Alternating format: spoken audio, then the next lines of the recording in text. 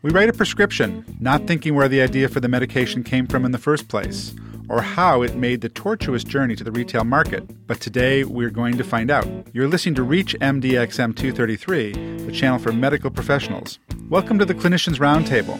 I'm Dr. Michael Greenberg, your host, and with us today is Katie McFarland, Dr. Katie McFarland, President and CEO of Zintria Pharmaceutical Corporation. Welcome, Katie. Thank you. We are talking about pharmaceuticals and how they get to market, and it's a pretty expensive proposition. Certainly is. So let's talk about the FDA. And of course, nobody from the FDA is listening, I promise you, and they won't get in trouble for this. So what do you think about the FDA? Too much regulation? Too little regulation? It's very funny because I actually have some very good friends who have worked for the FDA at some point in their career. And in general, I think the FDA, it is true what they will tell you in that they are overburdened. There is more work than they truly have the personnel to handle. And this is even in light of having the user fees that pharmaceutical companies pay when they submit an NDA. What is that user fee with an NDA? It actually depends on the size of your company, believe it or not. There are different fees. For example, if a little tiny company didn't have much money, came up with a pharmaceutical that, really was going to be a big advance, they're not charged the same user fee as a big pharma company. And I can't remember what the cutoffs are, but the user fees range anywhere from $300,000 to $600,000 per NDA that's filed, which most of the drugs that you're probably familiar with have carried the $600,000 user fee on them. And that user fee was put in place back in the 90s by FDA to help staff more personnel to review drug submissions and applications. And it has worked. It's been very effective in reducing the review time on pharmaceuticals. Now, when you submit your NDA and you've paid your user fee, basically what happens, you submit the NDA and the date that the FDA receives it starts the clock ticking. What they will commit to you is that within 12 months you will have a response. Now, what they do is all along the way, they work very hard to be in contact with your regulatory group and your medical group. So you get an idea of where they are in the review process. They start having questions going back and forth. There's a whole process of reviewing the package insert, the drug labeling, all of those items are reviewed so that hopefully by the time you reach that 12-month mark, what you're receiving from the FDA is either a final approval or an approvable letter, and you might just have a few, last things that you have to sort of sweep up to get approved. So that's what the user fee has done. I think they've taken the average review time for a drug, the average time now being around 12 months. It used to be something... Oh, wait, now is this a review from the time you've done all your research? Yes. Okay. Now, the research itself, from first going into man to filing the NDA, it usually takes about 7 years. That's kind of the average time to getting an NDA submitted. And that is where the really serious money gets spent in clinical trials. Doing phase 3 clinical trials in particular is enormously expensive. And, so you're talking hundreds of millions of dollars, anywhere probably between $300 and $500 million, between about $400 and $600 million is spent to get a drug through the phase 3 process. So, by the time that NDA is submitted, it's hugely expensive. And one thing that a lot of people don't know is that over half the NDAs that get submitted never get approved. So there are drugs that make it that far that do not get approved. And that's obviously a huge expense to the pharmaceutical companies. And it's just because of, under the review from FDA, they discover a safety issue. That's the most likely reason. Or the decision can be made that the benefit that the drug offers does not outweigh the risk that it holds. Okay, hundreds of millions of dollars. Who's getting that? The universities that are testing it? A large part of it goes there. The costs of clinical trials come down to, and usually you boil them down to a per-patient cost. And so the physicians themselves that are conducting the trials, if they are an independent practitioner, for example, and they do clinical trials right in their office, and I would say there's very few doctors that can successfully do this because you really need a staff. You have to have someone on staff to handle all the paperwork because the paperwork is enormous. And so those physicians would receive, money that would pay for the patient visits. The medication is paid for, and of course their time then to complete all the paperwork and cover any testing that has to be done. There's a large amount of money that has to just go into the laboratory analyses. If you have studies, for example, that require EKGs, they typically have to be read by 2 independent sites. So now you have, two doctors reading every EKG. Sometimes if there's an invasive procedure involved in a study where a sample has to be taken or a biopsy or something like that, that's very expensive. And just the laboratory analysis itself, because so many labs are done, is very, very expensive. And then there's an enormous amount of expense on the technology side to take all the data, incorporate it into a database that can be continually referred to and used for all the statistical analysis and reporting. Even a small, simple study, you can spend easily $1 million just on the data part. Oh, I understand. Yeah, it's an expensive endeavor. Okay. If you've just joined us, you're listening to the Clinicians Roundtable on ReachMD XM233, the channel for medical professionals. I'm Dr. Michael Greenberg, and I'm speaking with Katie McFarland, CEO of Zintria Pharmaceutical Corporation, about how pharmaceuticals go from idea to reality. Well, while I have you here, and I said this is like my dream to have an intelligent pharmaceutical CEO on the other side of the microphone and ask whatever I wanted about how drugs get to market. How come vitamins and all the nonsense that we see for sale doesn't have the same regulation as real medications? How can they make the claims they do and get away with it? Yeah, it's a little frustrating to us as well. It really started with the passage of what's called the DSHEA Act, and that's DSHEA, I believe.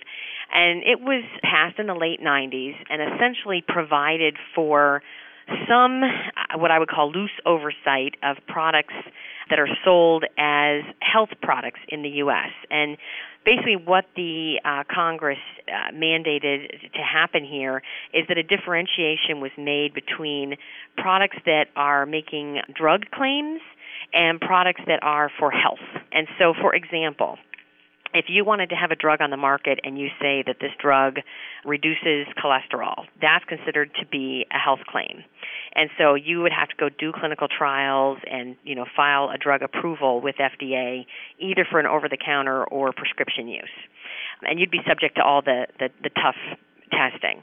However, if you just want to, put a concoction of herbs together and put them in a bottle and put them on the shelf, as long as you only say that, this is for heart health, for example, it's not considered a drug claim. And so pretty much you can say whatever you like because these claims are seen as being innocuous. And therefore, these are the things that get sold at the health food store, and they've penetrated now. I see them at Target and the grocery store and everywhere else. So as long as you say it's for health, it's really not a pharmaceutical claim. Exactly. And I think the unfortunate part about this is that I think a lot of patients don't see the difference. Maybe the pharmaceutical industry ought to go on a patient advertising campaign to let them know this. Yeah, that would be interesting. To date, the pharmaceutical companies obviously, got started about 10 years ago pretty aggressively with advertising to consumers, and I think they've tasted success of it with their prescription drugs. They have yet to gather together and do anything to go after other industries. I think there would be some hesitation to do that because it would look like, big bad pharma trying to beat up on the nice little health company. Right. Let's talk about direct-to-patient advertising. Mm-hmm. That's been pretty successful, hasn't it? It has, and I think at first people weren't really sure if it was or not, but I think everybody's pretty well convinced now that it does work and it's effective. What do you think about it personally? I will tell you, as a pharmacist, I initially was very nervous about it because I thought it might drive patients to wanting to be on every drug that came out, even if they didn't need it. And then I thought, well, if patients get more educated about their drugs, maybe they'll take them more reliably, they'll know more about them. Ultimately, I do think it's had a good effect in that patients they're more aware, and I think in general they make more of an effort to know a little bit about their medications, particularly maybe younger patients. However, I certainly would be lying if I didn't say that I do think there are patients that probably go to their doctor and ask for drugs because they have a belief of what that drug does based on seeing a commercial or hearing about it from a friend, which is an even bigger influencer. And I think that a lot of doctors are very reluctant to tell their patient no. Well, I think they're scared to tell their patient no because they'll change to another doctor. Yeah, I have to tell you, because I've actually done market research on this, particularly in the area of birth control, because I used to work at Warner Chilcott and we sold several birth control pills. I can't tell you how many OBGYNs used to tell me emphatically that if they didn't give their patient the birth control pill they were asking for, they would go to another doctor. The funny thing is we conducted just as much research with patients, And well over 95% of patients told us that they would always take their doctor's recommendation over what they saw on TV. Patients are more suspicious of what they see on TV than I think sometimes we give them credit for. And they do still have a lot of respect for their doctor's opinion. And I think, the doctors just have to have enough faith in their own capabilities and knowledge to say to that patient, this is really what I recommend for you. And they might get a frown, but when that patient walks out, they'll feel like they really got some real advice that day. Well, I think it's also reasonable to say why this is why I recommend it for you. Exactly. You have to follow it up. You have to give them, that extra 25 seconds of explanation. And then they're fine with it. If their doctor's saying, look, I don't think this is right for you because of this side effect or because of this characteristic of your disease, well, gosh, then they really feel like, boy, I really learned something today when I went to the doctor.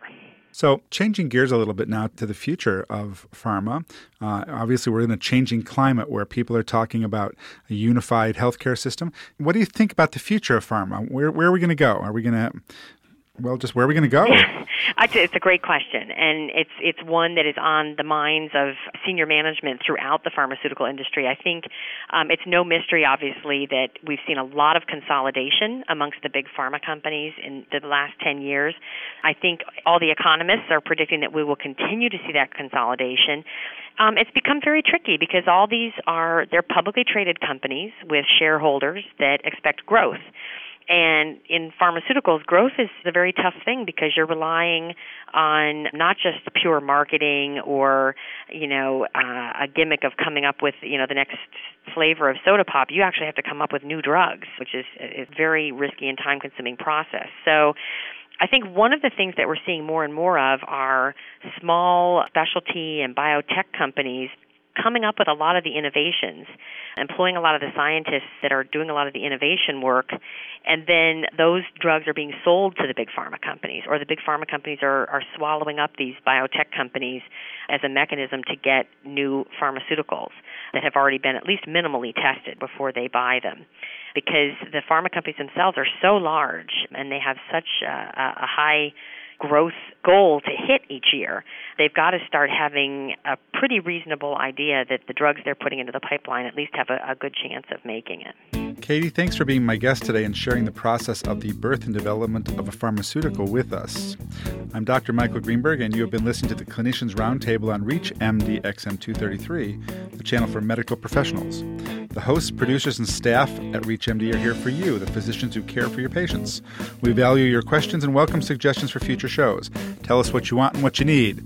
Send your email to xm@reachmd.com, and we truly thank you for listening.